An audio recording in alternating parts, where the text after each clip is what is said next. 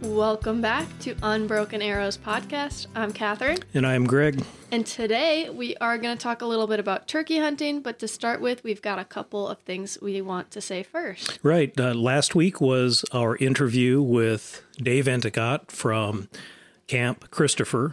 And just really want to say thank you to Dave again for the time that he took and the information and story that he shared about Camp Christopher. It was a lot of fun interviewing him, and we sure hope that you also, as our listeners, were able to learn something about Camp Christopher and his story, and also maybe consider contacting Dave and Esther about possibly camping at Camp Christopher this year. The contact information that we'd like to share just one more time, you can email Dave at campchriscotton@gmail.com. And you could also visit their website, which is www.campchriscotton.com. The other thing that I'd like to mention, and Catherine, join in at any time, but I would like to ask or request that those of you that are listening, if you have any feedback, please feel free to do so. Our email is unbrokenarrowspodcast@gmail.com, and we would really like to hear what you think. If you've got any ideas that you'd like to share with us with regard to topics, things maybe you'd like to learn about that we can either research for you, or we might have a little bit of knowledge with regard to that. We've also got one little mistake we need to correct from episode 2, where Greg said that he and my mom got married June 4th. Actually, it was June 3rd. Yes, and I did hear about that from several people, and I apologize, Stephanie. It was nerves, not of the wedding, but of the podcast. That being said, I think we can transfer into our turkey information. And what we're going to do today is talk about what you need to do basically to plan for a turkey hunt. And in South Dakota, the deer season ended on January 1st. In Nebraska, people can still hunt antlerless deer until the end of January. So there are certainly some people still hunting, but at this point in time, a lot of people are starting to transition to the next, I suppose, major hunting season that will be open, and that'll be the spring turkey hunt. The first thing I guess I'm going to maybe go on a little bit of a editorial on, but the most important thing is to know your seasons. And in some states like South Dakota, they have units. So know what unit you are hoping to or planning on hunting, and also know what the application deadlines are, because they vary from state to state. And you also have to really determine, if you haven't hunted before, you have to decide if you're going to hunt with a shotgun or if you are going to shoot archery. So if you're starting out, those are probably some of the most important things to look at this point in time. And South Dakota is nice. I think Nebraska is the same way for residents. But as long as you are a resident and you are using an archery tag, you can buy that tag at any point throughout the season. Whereas for sure, South Dakota shotgun, you do have to apply for that tag. But East-West River, you have to apply for a specific unit, and then they will let you know whether or not you got that tag. In South Dakota, it's referred to as the prairie region or prairie season, as well as the Black Hills. And then within the Black Hills, then there's a Custer State Park particular tag as well. So for the most part, all of South Dakota except the Black Hills is considered prairie. Yes. Is that true? Yeah. The prairie is going to be like your grasslands, your flatland. And then Black Hills, like I said, is their own. You can buy those tags at any point, whether it's shotgun or archery. That's actually just going to be a shotgun tag, technically, but you can use archery equipment, any lesser weapon And then Custer is specifically within the Black Hills, and that is going to be, again, a draw. And that is going to be one that you're going to need multiple preference points. So if it's something that you're looking forward to and want to do, you should start applying sooner rather than later. Okay. And Nebraska is quite a bit different with regard to the purchase of license. If you're a resident, it's very easy. You go onto the website and purchase the license that you want. And the only thing that's different with regard to a non-resident in Nebraska is that they have a limited number of turkey tags that they do sell. Okay, for non-resident licenses, regardless of whether you're in Nebraska, South Dakota, I think it's the same in every state. Non-resident licenses are more expensive. Fees are reasonable for residents, no matter where you are. But it does get a little bit pricey for non-residents, and you really have to decide if that's something that you want to do. I know Catherine and her boyfriend Nate did make the decision last year that they wanted to try to harvest at least a hybrid, Merriam, so they were willing to pay the non-resident price. Well, so Catherine, what do you think? If somebody was listening to us and they wanted to, for the first time, go turkey hunting like I did 2 years ago, what do you think is the most important thing that people should look into? Well, you got to figure out where the turkeys are and where you can legally hunt. Where the turkeys are is always a good place to start, yes. It's hard to hunt them if there are no turkeys. We found that out last year. That's right. Well, they were there. They just weren't. I'm pretty sure they weren't there. Yeah, okay.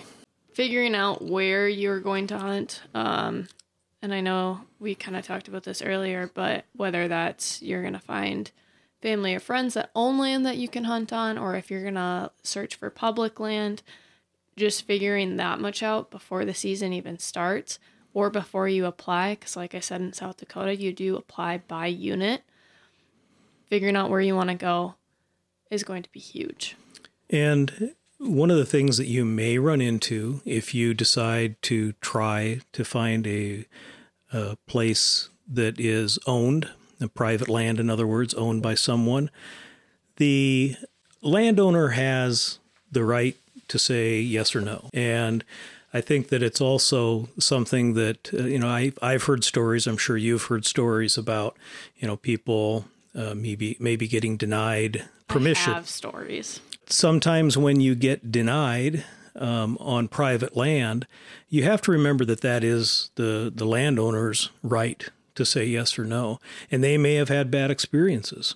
I think if we probably would get stories from landowners also about things that they've granted permission and then gave them particular instructions, and then maybe those instructions weren't followed. So for the next group of people that came to ask, their permission was denied because of somebody not just being kind and courteous with regard to the landowner's requests. There are plenty of things, too, that you can do when asking permission that is going to help your chances. First of all, just being very kind, going up and introducing yourself, telling them how many people you plan on having out there, what your plan is, asking them if they, whether it's turkey hunting, deer hunting, whatever it is, asking if they want any of the harvest.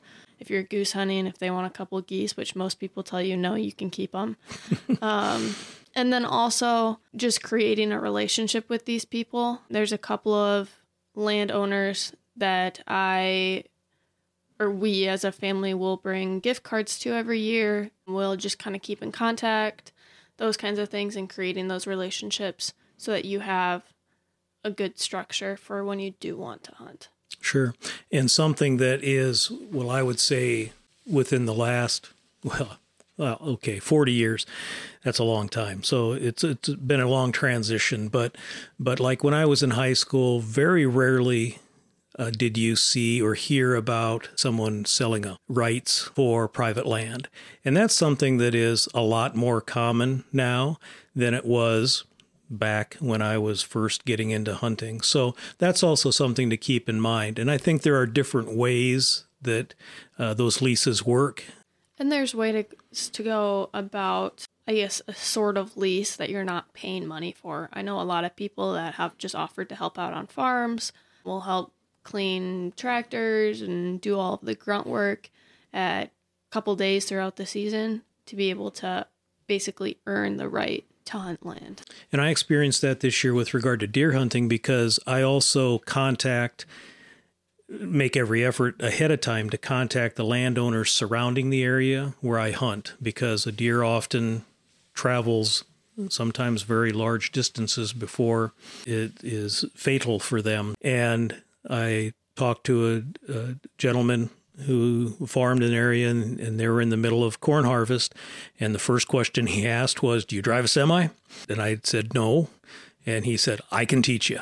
So I think you're going to run into a lot of those kinds of things too. And they would appreciate any help. And if you don't try to pretend you know something you don't, because you'll get caught in something like that or a situation like that where that's probably not a good situation. If you don't know how to drive a semi, say you don't know how to drive a semi. Okay, the public lands is something that I want to talk about a little bit. There are a lot of public lands. I don't have numbers in front of me, but I do know that each state is trying or making efforts to increase the amount of public lands that are available for all to enjoy. And that's not just hunting. Some of those things are also with regard to parks and other areas that people can enjoy just the outdoors. But South Dakota and Nebraska both have good programs that also include walk-on areas to hunt. And in other words, it's private land, but the landowners are enrolled in a program that allow people to walk in to hunt. And the public lands I'm referring to when I say get an atlas or check the website are like state recreation areas, areas where states have set aside sometimes very large tracts of land that people can access. But there's also something to be aware of there with public lands, is that public lands, it does mean anybody and everybody can hunt there.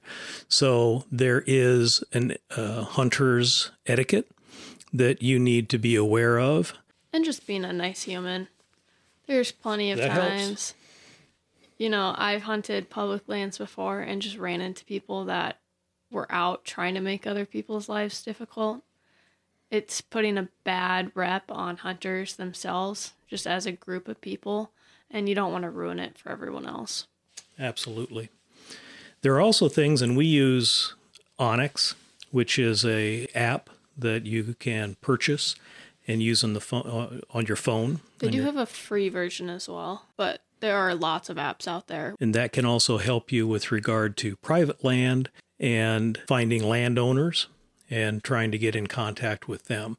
I don't think there's phone numbers and those kinds of things listed. Yeah, onX will tell you who it's registered under. Sometimes it's just a trust, sometimes it is a name, and then they're also going to give you their tax address. So again, sometimes it's the actual address of where they're living at, sometimes it's a P.O. box, things like that. But usually my rule of thumb is if you can knock on their door, do it. Otherwise, you usually can find a phone number. But definitely first try to find, without being creepy, right. Try to find out where they live. Yeah, have a face-to-face conversation. Yes. That's always best. So that being said, when you get permission, whether it's private land or you decide that you're going to hunt public land, you're going to want to start your scouting process. And what do you do when you scout a new area or an area that you've been before? You're really just going to look for anything that can be helpful, whether it's actually looking for the turkeys, figuring out where they're roosting, so where they're sleeping, what trees they're using, what areas they're going to in the afternoon, things like that. It could also just be looking for turkey sign, which is, feathers, turkey poop. And that's what I was going to ask. If you see a stand of trees and you think that it's a area that turkeys roost, what do you look for? Turkey poop. There will be turkey poop everywhere. What about feathers? You'll have some of those too. But my big thing is turkey poop. Okay. I'm going to look for it on the tree and then just on the ground all around it. Do all turkeys roost? Not hens. No, they do. Even Yes. when they have eggs. This is your trick question. Yeah, it was kind of a trick question. Yes, all Well, turkeys roost that I know of. yeah, unless the hens are nesting. The hens do stay on their nest day and night for about 28 days during the incubation period. And I think then that is when most of the predation takes place for the turkeys. In some years that is significant. So turkey populations do rise and fall. That is going to be after the turkey hunting season, though. So you won't have to worry about that while you're turkey hunting. That is correct, because that's what's happening while you're hunting, is that the toms are searching for a mate. And that's why it's a little bit Trying easier to get laid. call. Okay. This is why we check explicit. Yeah, maybe. But anyway, that is what a tom turkey is doing, strutting, is trying to attract a mate. One of the things that, just to kind of circle back, I'll be circling back on a couple of different things, but one, we were talking about getting permission to hunt, and that's something you should do ahead of time. But when you're getting that permission, you also need to make sure that you communicate with the landowner if you're talking about hunting on private land, not so much on public land, but to get permission to scout as well. So to let them know, that the landowner to know that you will be out there trying to identify the areas where the turkeys are and document their behavior so you can better hunt them. One of the things to keep in mind as well is if you start scouting early, and by that I mean maybe February, early March, you're going to see a little bit different behavior of those turkeys in what I would still call the winter months, because they flock up. They're in big groups in the wintertime. When that starts to become mating season, they break up and split up into smaller groups. Keep in mind that when you're scouting and you see a large number of birds in a particular area feeding, moving from one place to the next, that's not what you're going to see in season. And they're just going to act different. A lot of the hens are still with this year's poultry. Is that the right word? No, that is not the right word. What's the word? What are baby turkeys called?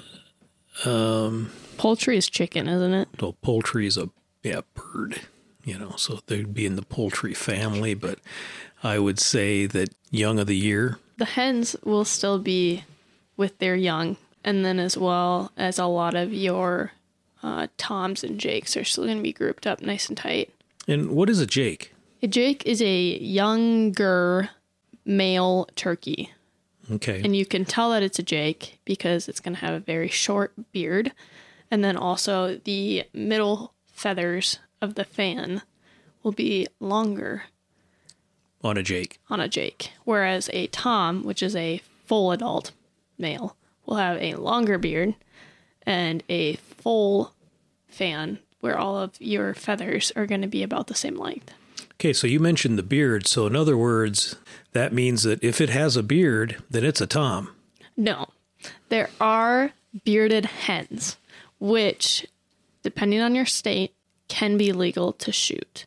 Sometimes those hens get confused and start growing. Yeah, I'm not sure why that happens, but it does. If you do your scouting and you take the time to observe them, there are differences with regard to the hens and the toms. Toms, the feathers are almost like iridescent, a little shiny, and hens are a little bit more dull. Again, it's pretty easy to, if you do your scouting and work on the front end, you should be able to identify a jake or a tom without much issue. Yeah, and the heads between like a jake or tom versus a hen, the head is just completely different. Again, your hen is going to be kind of a neutral color, and your jake and toms, actually, when they get fired up, they're going to turn like white and red and blue. It's pretty cool. It's like an American flag on a turkey head. Red, white, and blue. That is true. I was a poet and didn't know it. Okay. One of the things that I would advise, and one of the things that I did do when I decided that I was going to hunt turkey for the first time, was I truly tried to learn as much about the turkey behavior, and also about turkey hunting, because I personally didn't have any experience. So some of the things that you might suggest, Catherine, in terms of learning what to do on a turkey hunt, and how would you go about that? Well, if you can and you know people who have turkey hunted, that is the very first place that I would go.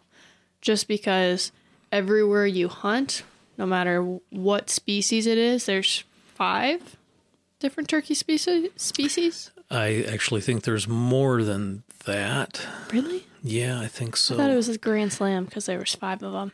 Grand Slam is 4, my dear. 4 runs. I know, but they call it a Grand Slam, and there's 5. Because it's the Eastern Merriam, Rio, Osceola, Gould, I think. I don't know how to pronounce it. And then there's also, technically, it's an ocellated turkey, and that's in Mexico, and it looks like a peacock, but they don't really count that, I don't think.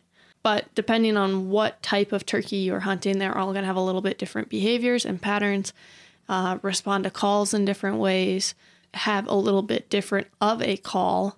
So talking to people that have hunted, where you're going to be hunting, and the species that you are hunting is going to be the biggest.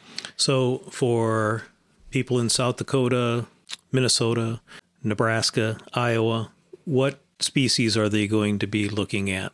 For the most part, it is going to be an Eastern or an Eastern mix. I have heard recently, and I haven't done a ton of research on this, but when you go back to 19 whatever, when the turkey population was very, very low, and they were moving turkeys around and reintroducing them into certain areas, that most of your Easterns nowadays, especially in this like Midwestern area, is some sort of hybrid.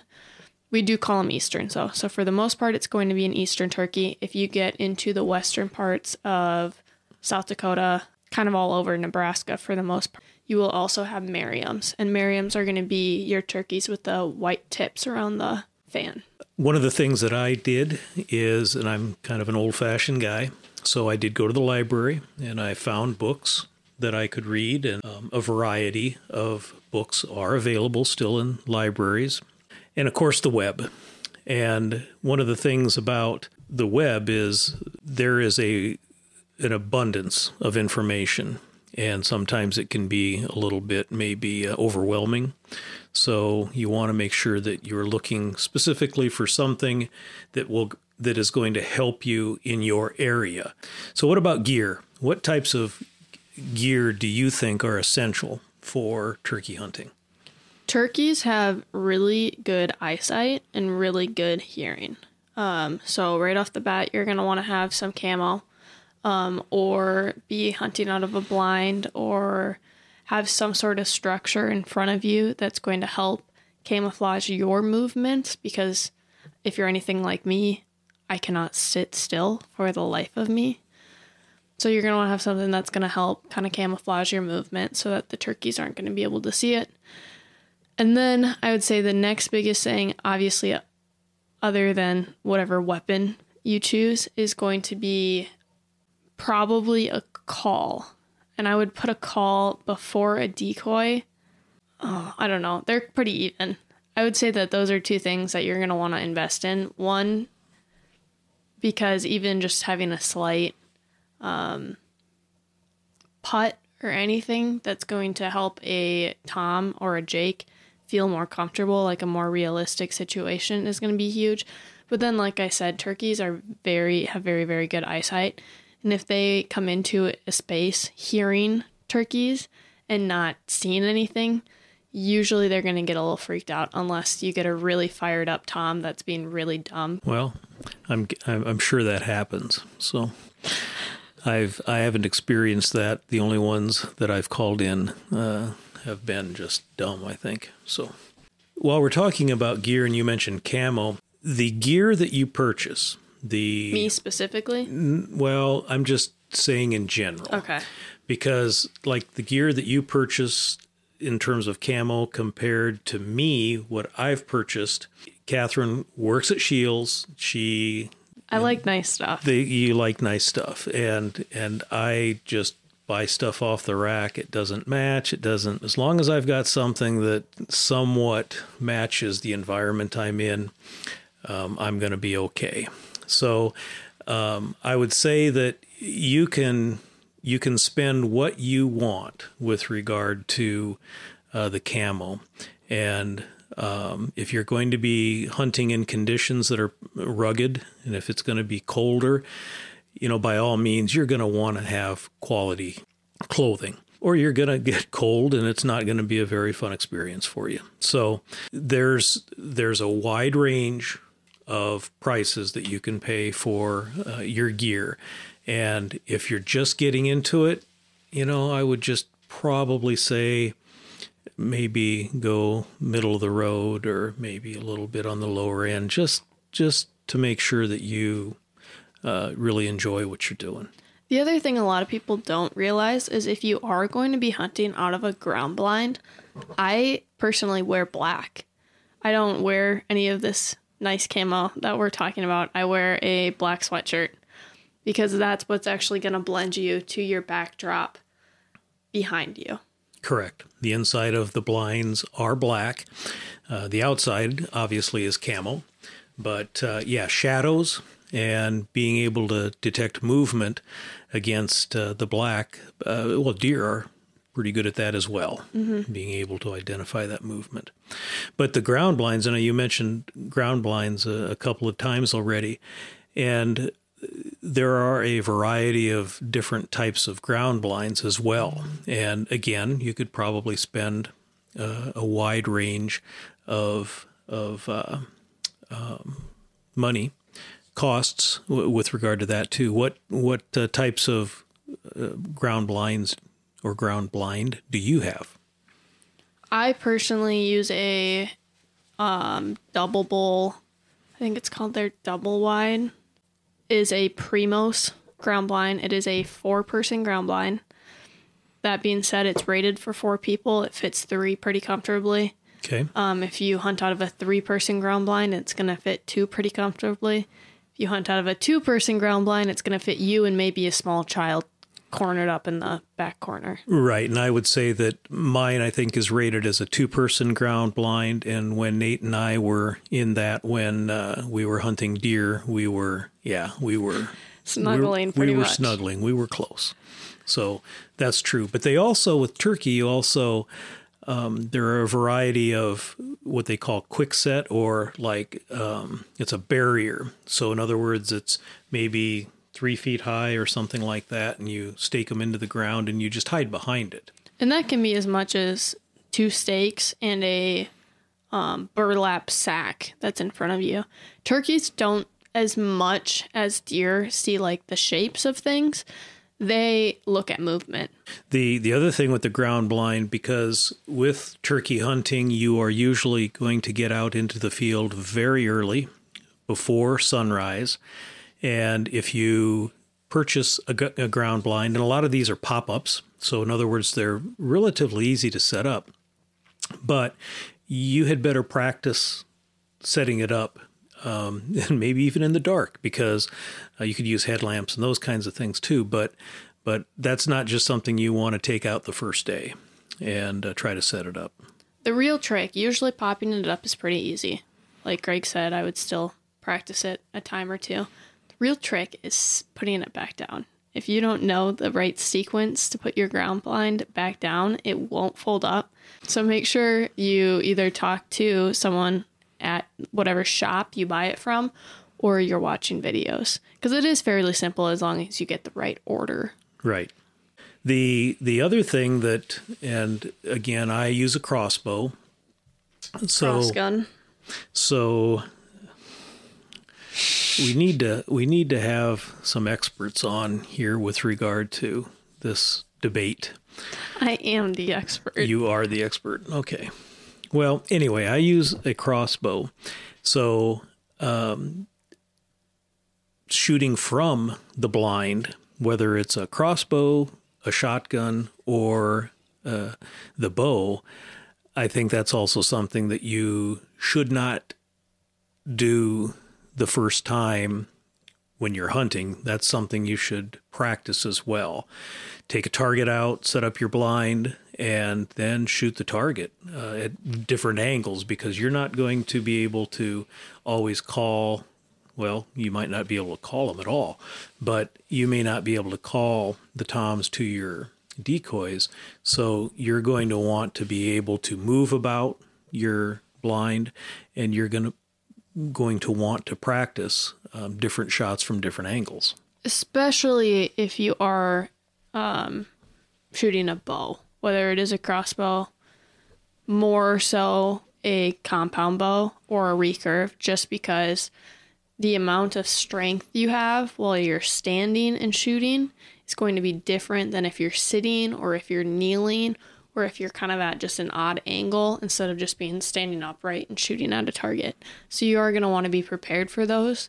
And the fact that you have to draw the bow in a ground blind is something that you're going to have to practice and get used to as well. Mm-hmm. So that's one of the difference between, I know with crossbows, I've seen different things referred to as they're a point and shoot, and that's true. But, and it's really one shot with mine, because mine's a draw with a string that you have to draw to cock the crossbow again. Those are things that you need to practice. And, you don't want to be unprepared when you have the opportunity to maybe harvest a turkey.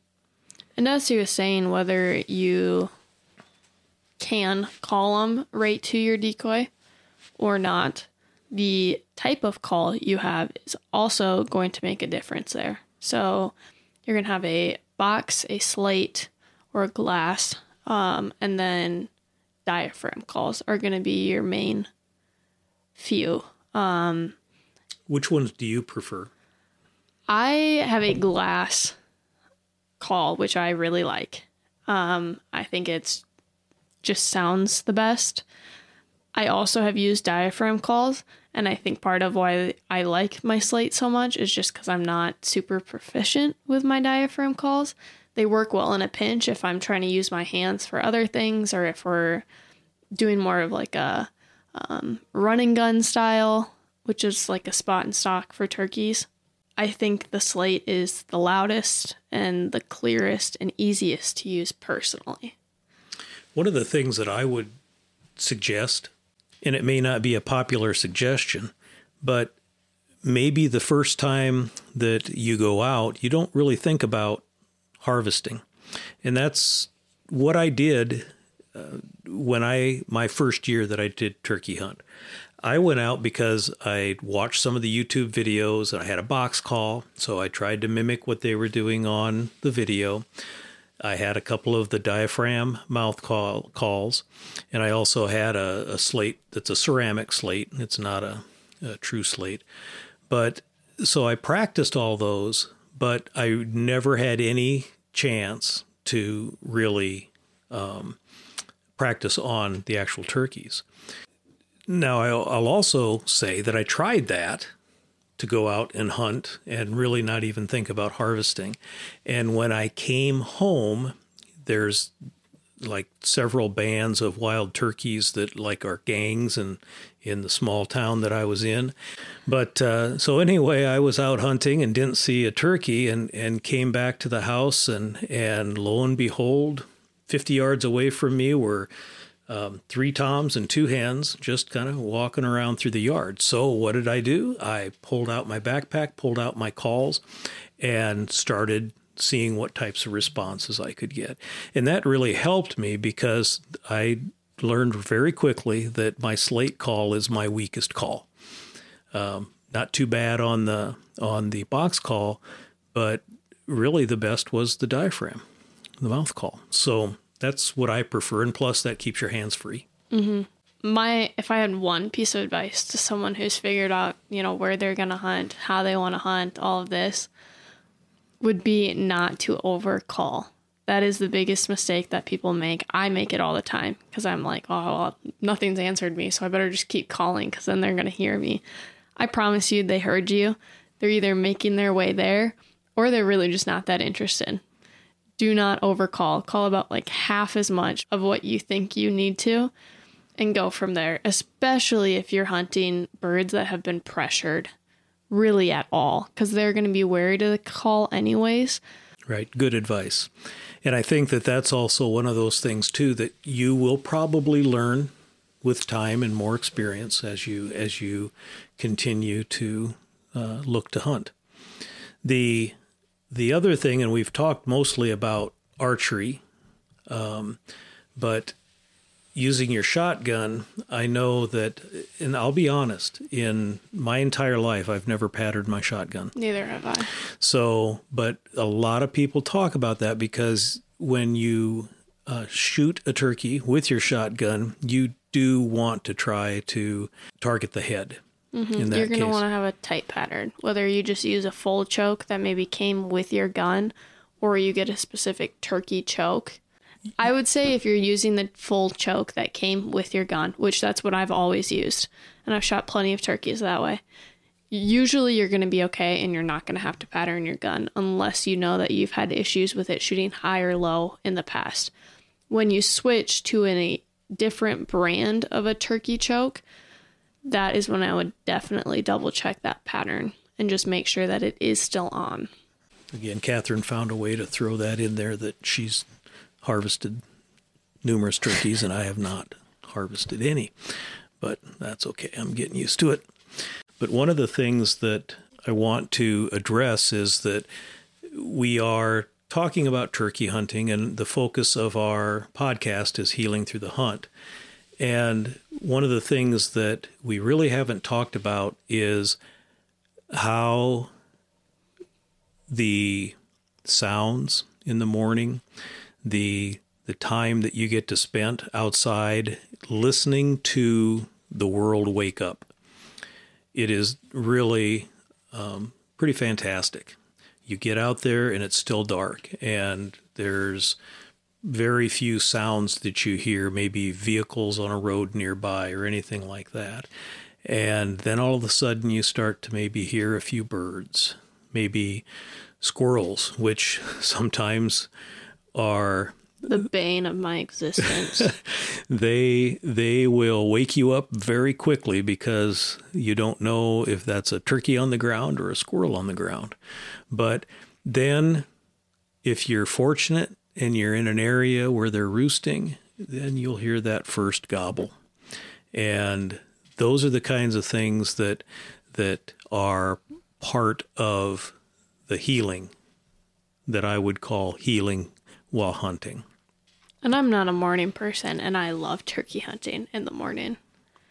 It is. It's. I think it's one of my favorite things to do, to go out and deer hunt, and you get up early in the morning and you hunt from a deer stand. I hunt from a ground line.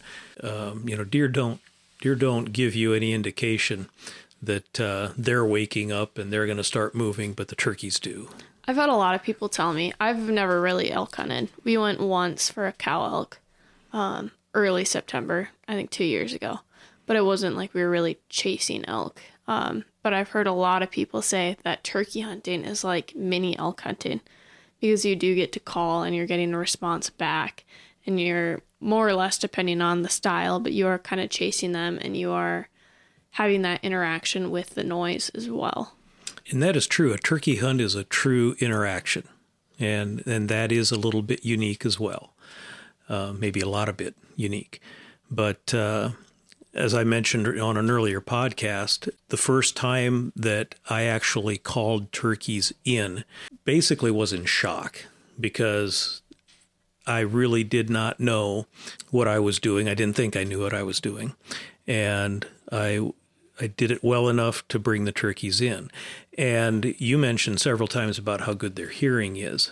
And there were 3 toms that I called in, and one was more curious than the other two. The other two. But you talk about they know where that sound came from. And this one came around the corner, came around a cedar tree, and about 10 yards. Yes, I still missed. About 10 yards right in front of me and just stared at me.